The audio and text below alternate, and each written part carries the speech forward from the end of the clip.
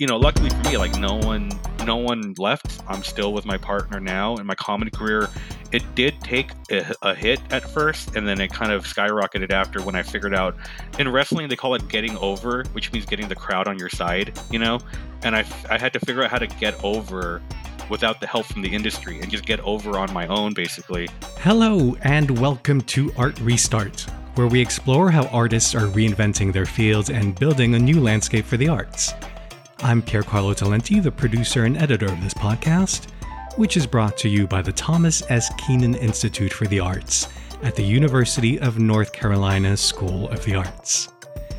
In this episode, we'll be hearing from stand-up comic Robin Tran, the very first comedian we've had on the podcast, so that's exciting to me. A little bit of pressure. Hope I didn't screw it up. Robin has been performing stand-up comedy for the past 11 years, but it's only since 2015 that she's been performing under the name Robin. Before then, she presented as male and used the name Robert. During the pandemic, she gained a sizable and loyal following via TikTok, and in 2021, she was featured as one of the new faces of the year by the influential Just for Laughs festival.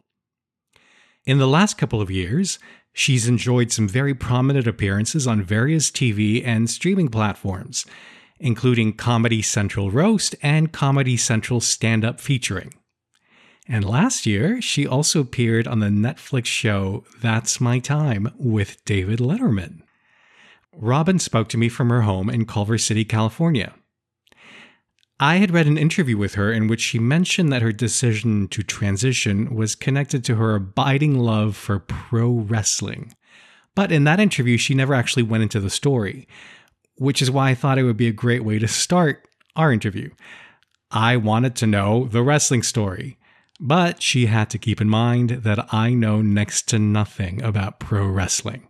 Yeah, so I'm gonna try to keep it most layman terms possible. Okay. So this is not gonna make sense to some people, but so as we all know, wrestling is predetermined. So, when you're watching wrestling as like a wrestling nerd, you're not only watching the product, but you're watching it from like the perspective of like, how does the company see the character that they're writing for, right? So there's a wrestler that I really love. His name is Bryan Danielson, and he was Daniel Bryan in the WWE.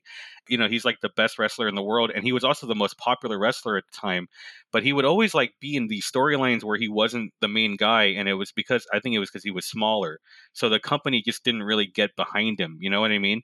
So there was a match where I had friends over and everything, and it looks like he did a fake retirement and he came back, and there was like a match that is like an hour long and it's like 30 people, and like you lose by getting eliminated over the top rope. And so we think he's gonna win or he's gonna make it towards the end, and then he got eliminated towards like the beginning of the match, and it like our heart stopped. And like it was that night it was in Philadelphia, I remember, and he's watching from home, and the crowd booed the rest of the match. They were chanting, "We want refunds," and it was just kind of this like a groundswelling of support. It was a protest against the company itself, and it really bothered me. Like inexplicably bothered me in a way that it as wrestling has never bothered me before. And like I became like I started crying, and I was like, I'm gonna cancel the network. Like this is like my first like real protest I've ever done.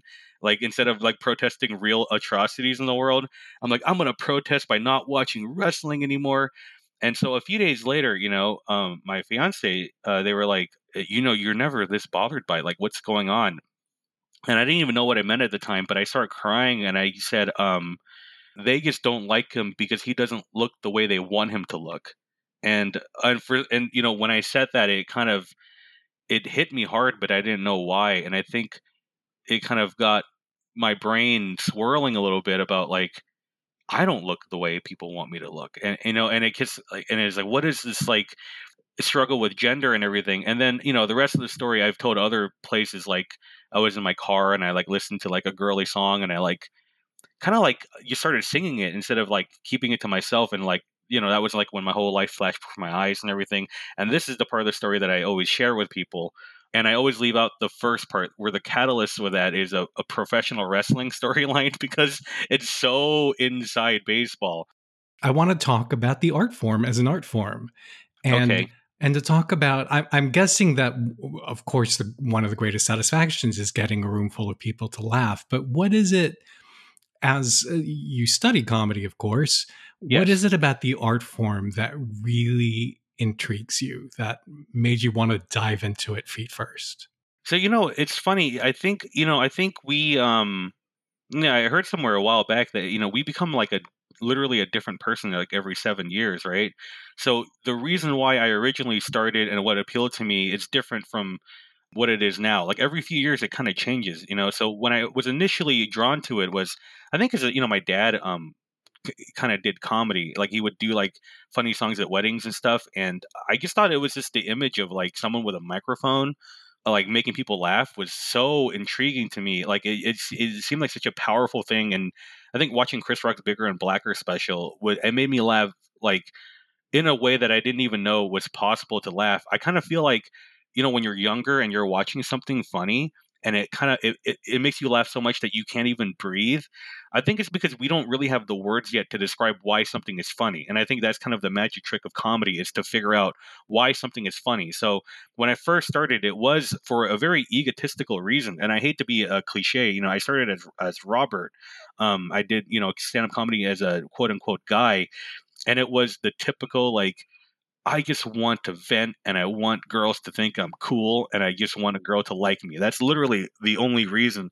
And I think I used it like for a very egotistical reason is the power fantasy of stand up and to like live the lifestyle of a comedian, like to do stand up and then get a podcast and then have people cheering and all this stuff. So kind of like a kind of a male swagger kind of thing. Yeah, yeah, like yeah, that's a good way of putting it. I think what happened was I met my and we're still together after like 11 years, but I met my partner doing stand up, and then I kind of got really happy, and I didn't really desire that part of stand up as much anymore.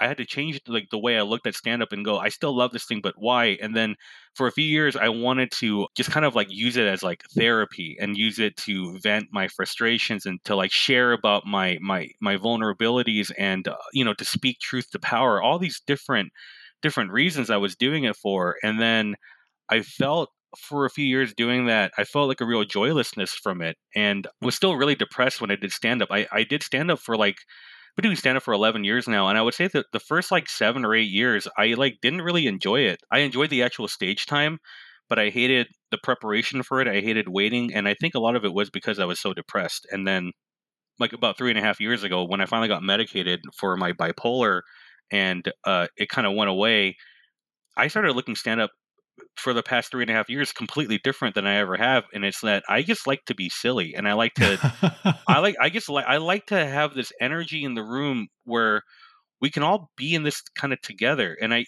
used to have this kind of a performer, I'm a performer and they're the audience kind of thing. And I would say like around 2021, I kind of tore down that wall between performer and audience. And it's now just, we're all in this together. And I think it's such a great feeling. But in terms of like getting laughs from the audience, like it's like a drug, right? To get the laughs from the audience. But I don't really crave it as much as I used to. Now I kind of see what laughter from the audience is indicates to me is that they understood my joke. And it's like if they laughed, that means they got it. And that to me is a success. Because I think what a lot of comedians don't realize is that when a joke doesn't work, a lot of people try to find excuses for it. And it's always like, was the audience too sensitive? Was I too abrasive? Was this audience this or that? Or, like it's always like but it's usually because they didn't get it because you didn't make it clear enough because there is a structure to stand up. And I kind of love the structure of stand up, which is that it's like the same as a 5 paragraph essay essentially, which is that the premise of the joke is the most important part, which is like the thesis of an essay.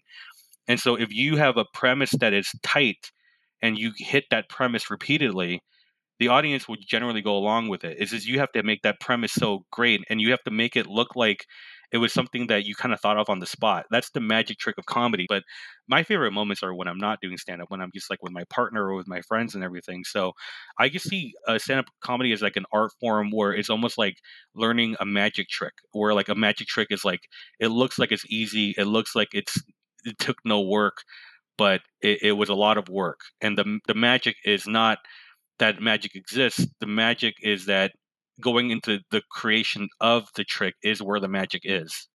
Do you remember, was there a performance when it was the first time that you presented as a woman on stage?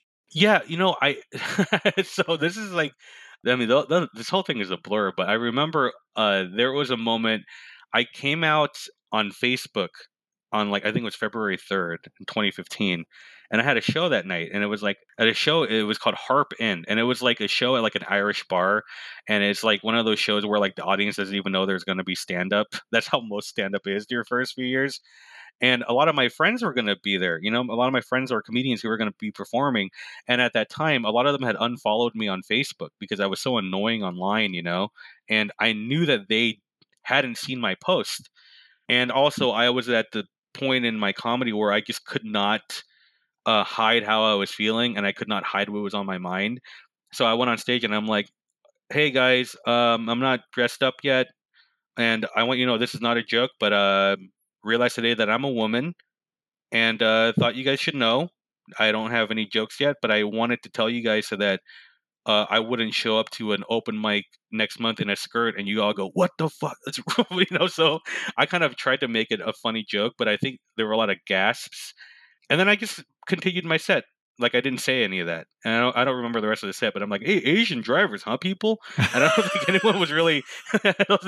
I think people didn't remember the rest of my set either. But yeah, that was the beginning of it. And so how, because there I believe, I think there's two steps in your journey. Of course, there's the coming out and then the actual transition. Yeah. How did that journey affect the way you viewed your career? Well, when I first came out, I mean, I feel like it was the first thing I ever did for myself.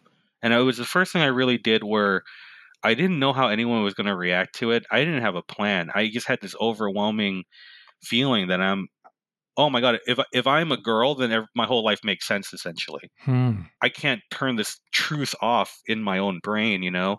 My fear of people leaving me or people not talking to me anymore was not as strong as my fear of like living a lie.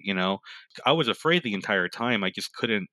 The alternative was just a lot scarier for me. So I remember like, oh my God, my partner might leave me, my friends might stop talking to me, and my comedy career might be over. Like I don't need. But it was just like I would rather just throw it all away so that I can live as myself because there's more potential for happiness here.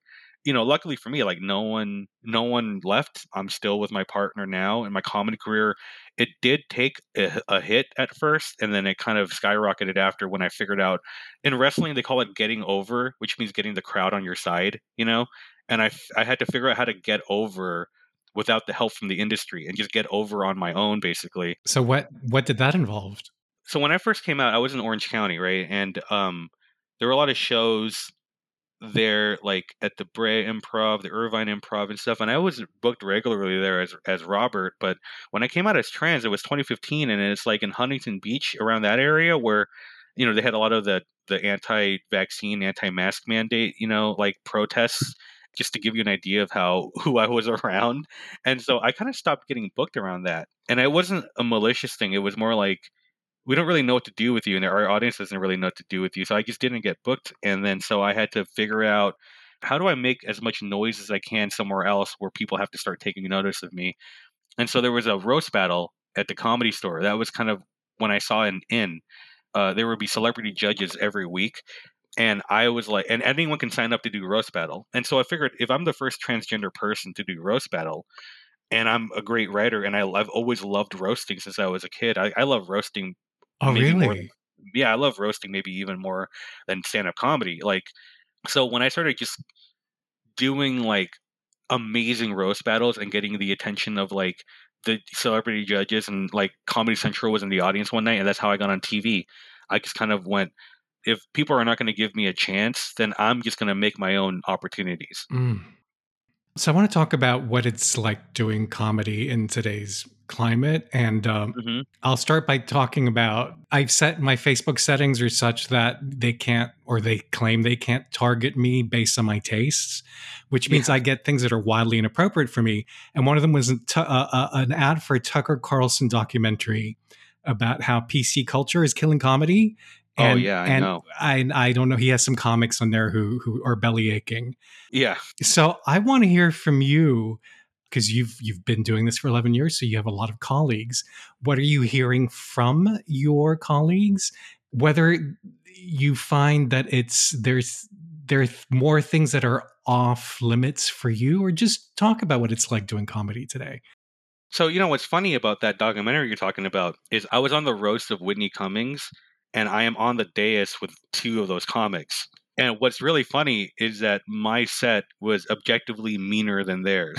Like I was actually more horrible than I love dark humor. Dark humor is like my fetish. Like I don't really have fetishes, but I think it's the equivalent of a fetish. And it's like this inexplicable I'm drawn to dark humor. I think like movies are too gratuitously violent, and I think it's too sexual. Even though I'm not against, I'm not like I don't want to censor any of it, but I find a lot of things on TV to be so gruesome, and I have to like look away.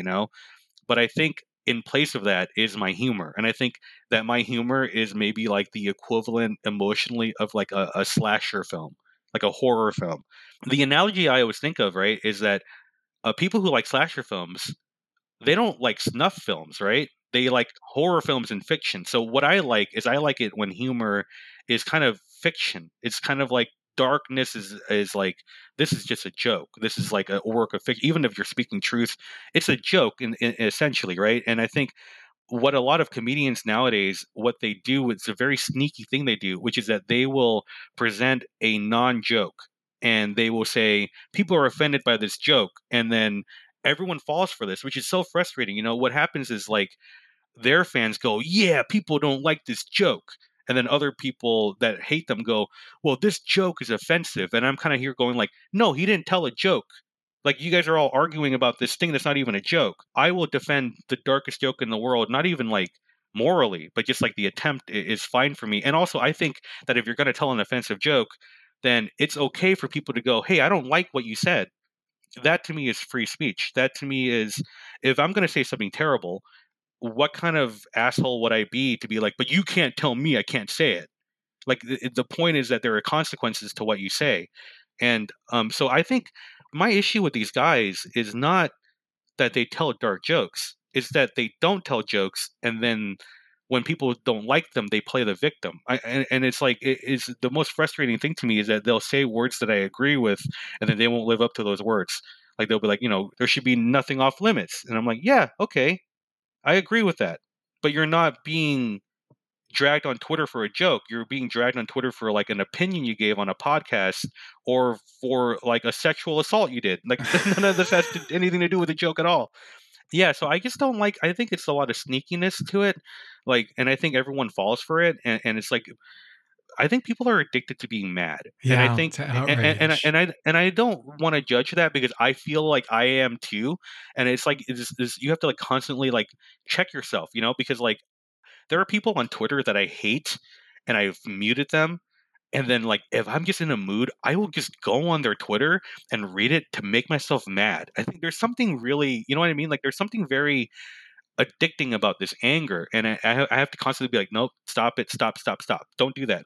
But people are addicted to the culture war. And I have been on every side of the culture war and I've been very addicted to it. And my whole goal is to kind of just take myself out of this culture war and like remember that you're supposed to be funny. So yeah, all this talk about cancel culture and stuff, what these guys are really saying is that they're afraid. It's just fear, right? It's like if a comedian says something that people don't like, what they're really afraid of, they're afraid of losing two things. They're afraid of either losing money or reputation. And I think they're more afraid of losing reputation than money. And I think they don't even realize this about themselves because like a cancel culture, right? It's like if we're talking about cancel culture in a monetary financial sense, the only way you can really get rid of that is to get rid of capitalism itself. Because cancel culture is just capitalism. It's like if you don't have a sponsor, you can basically say whatever you want as a joke. It's like so protected under free speech. But if you are working for a company, you work for you were working for Disney or something, then now you're kind of beholden to Disney, right?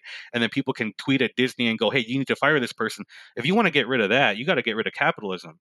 But what I think a lot of people are talking about isn't that at all. They're talking about, if you hear what people talk about with cancel culture and these comedians and everything, what they're really saying is, I gave an opinion online and like five people got mad at me. They're obsessed with being universally liked. They're obsessed with it. They can't take anyone not liking what they say. And instead of saying anything funny or interesting, they spend their whole time complaining about these people who don't like them. And it becomes this like symbiotic relationship back and forth. Like how I don't like roller coasters and I don't like all this stuff, but I would say that my equivalent of a thrill is if I have a joke where I think the audience might hate me for saying this stuff, it's like bungee jumping for me. And by the way, I am scared, but it's a fun thrill because the first time I have an offensive joke and I say it out loud, it's not going to come out the way I want it to come out because I'm kind of scared. But then, what happens is if you say the offensive joke and then it's over and they laugh or they didn't laugh, but either way, you got through it and they didn't hate you and you're not dead. Then the next time you say it, it gets easier. And I think that's kind of what I wish more comedians did is just kind of like, I hate to say it, but you can probably edit this part out, but grow some balls, It's get over it. Like people don't like what you said, get over it. So, I like to talk about systemic reinvention in the arts in this podcast. Yeah. And I think one thing we've learned in recent years is how toxic the world of comedy can be, particularly to women. And I'm guessing it might not be easier for trans women. So I'm wondering, what, if anything, would you like to see change systemically so that the field as a whole is more welcoming to a broader range of people? Yeah, this is a tough one for me to answer because I don't know how to fix a systemic problem. I feel like I went through this really long period where I tried to fix the world in my brain. How do I fix systemic this or systemic that? And it became this big hurdle. I felt myself getting so stuck in trying to fix the big problems in the world, And I don't think they're unfixable. I just think it's like I don't have those answers. I mean, this is see, I'm like kind of avoiding answering this question because I feel like it's gonna come off almost like Republican-y, But what I really I'm just sure you've been called worse. yeah, God, it's very true. But what I realized in the end was the biggest obstacle I had to overcome was myself.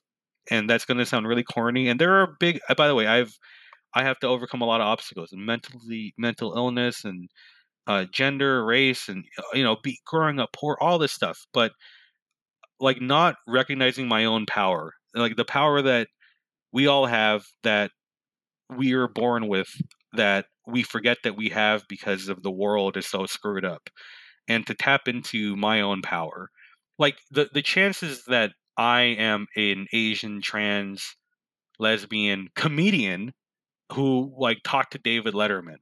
If you told me that I would do that someday, I would call you crazy, right? And sometimes when I get high, I think to myself, am I really an Asian trans lesbian comedian who talked to David Letterman?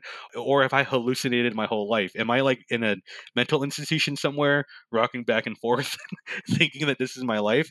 But I don't know. I feel like, I don't know. I mean, like, I kind of try to tap into my own power. I try to lead by example. I try to remind myself that, like, there are people who miss laughing.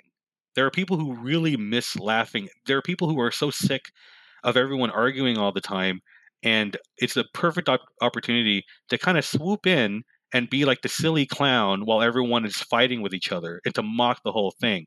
And then if you can make people laugh, people will love you. And I know this is a lot of things that I learned when I was younger that I kind of fell by the wayside because I learned a lot about these systemic issues, and the systemic issues are valid.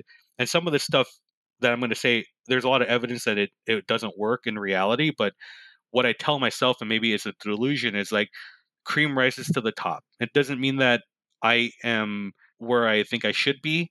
It doesn't mean that I don't get held down, but I am very successful because of my talent. And to remind myself that it is possible to get over through your own talent, to like get people on your side. And I think I would like it if more people nowadays, trans people, empower themselves more, and stop trying to appease people who hate them, because there are people who love you, and you should talk to them more. And instead of trying to change the hearts and minds of people who hate you, grow the community of people who love you, and ignore those people or mock them, but don't engage and don't argue with them and don't try to change their minds. Like, make your own community, make your own show, make your own, you know what I mean? Like, and you have the power to do that. And then finally, what current or upcoming projects or gigs are you most excited about? I have a couple things that I can't disclose it right now, but I'm going to be doing like my hour show, like for an entire month, and I'm really excited about that, to give it like a theme, and that my whole life right now is spent getting ready for that. I can't give away too much, but my thing when it comes to preparation for shows is not necessarily just to run the set or to memorize the material. A lot of prep work is inner work, and it's something that I think is the most important thing that comedians just don't do as much. My fiance gave me advice once, and they told me that your full-time job is not comedy. Your full-time job is your mental health. And if you can take care of your mental health, then you can do comedy for the rest of your life. So, what I've been doing recently is I've cut back on like a lot of carbs and sugar, and, reduced my caffeine intake. I've reduced my marijuana use by like 90% the past week.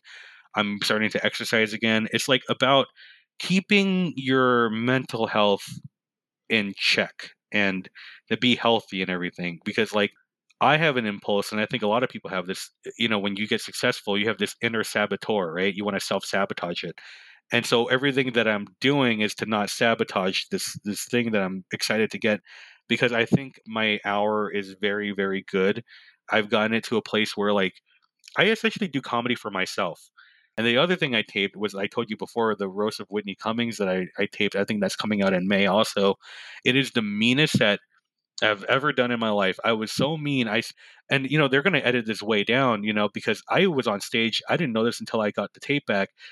You're supposed to be on stage for 7 minutes. I was on stage for 19 minutes, just burning the entire room down, and it was so thrilling. And I realized that I just love to be a pro wrestling bad guy. If you'd like to read a longer version of this interview and learn more about Robin, just head to uncsa.edu/artrestart. If you know someone you think would enjoy this episode, won't you please share it with them? We rely on your word of mouth. And hit the subscribe or follow button if you haven't already. Our theme music is by Shanghai Restoration Project. I'm Piercarlo Talenti, and on behalf of the Thomas S. Keenan Institute for the Arts, thank you so much for listening.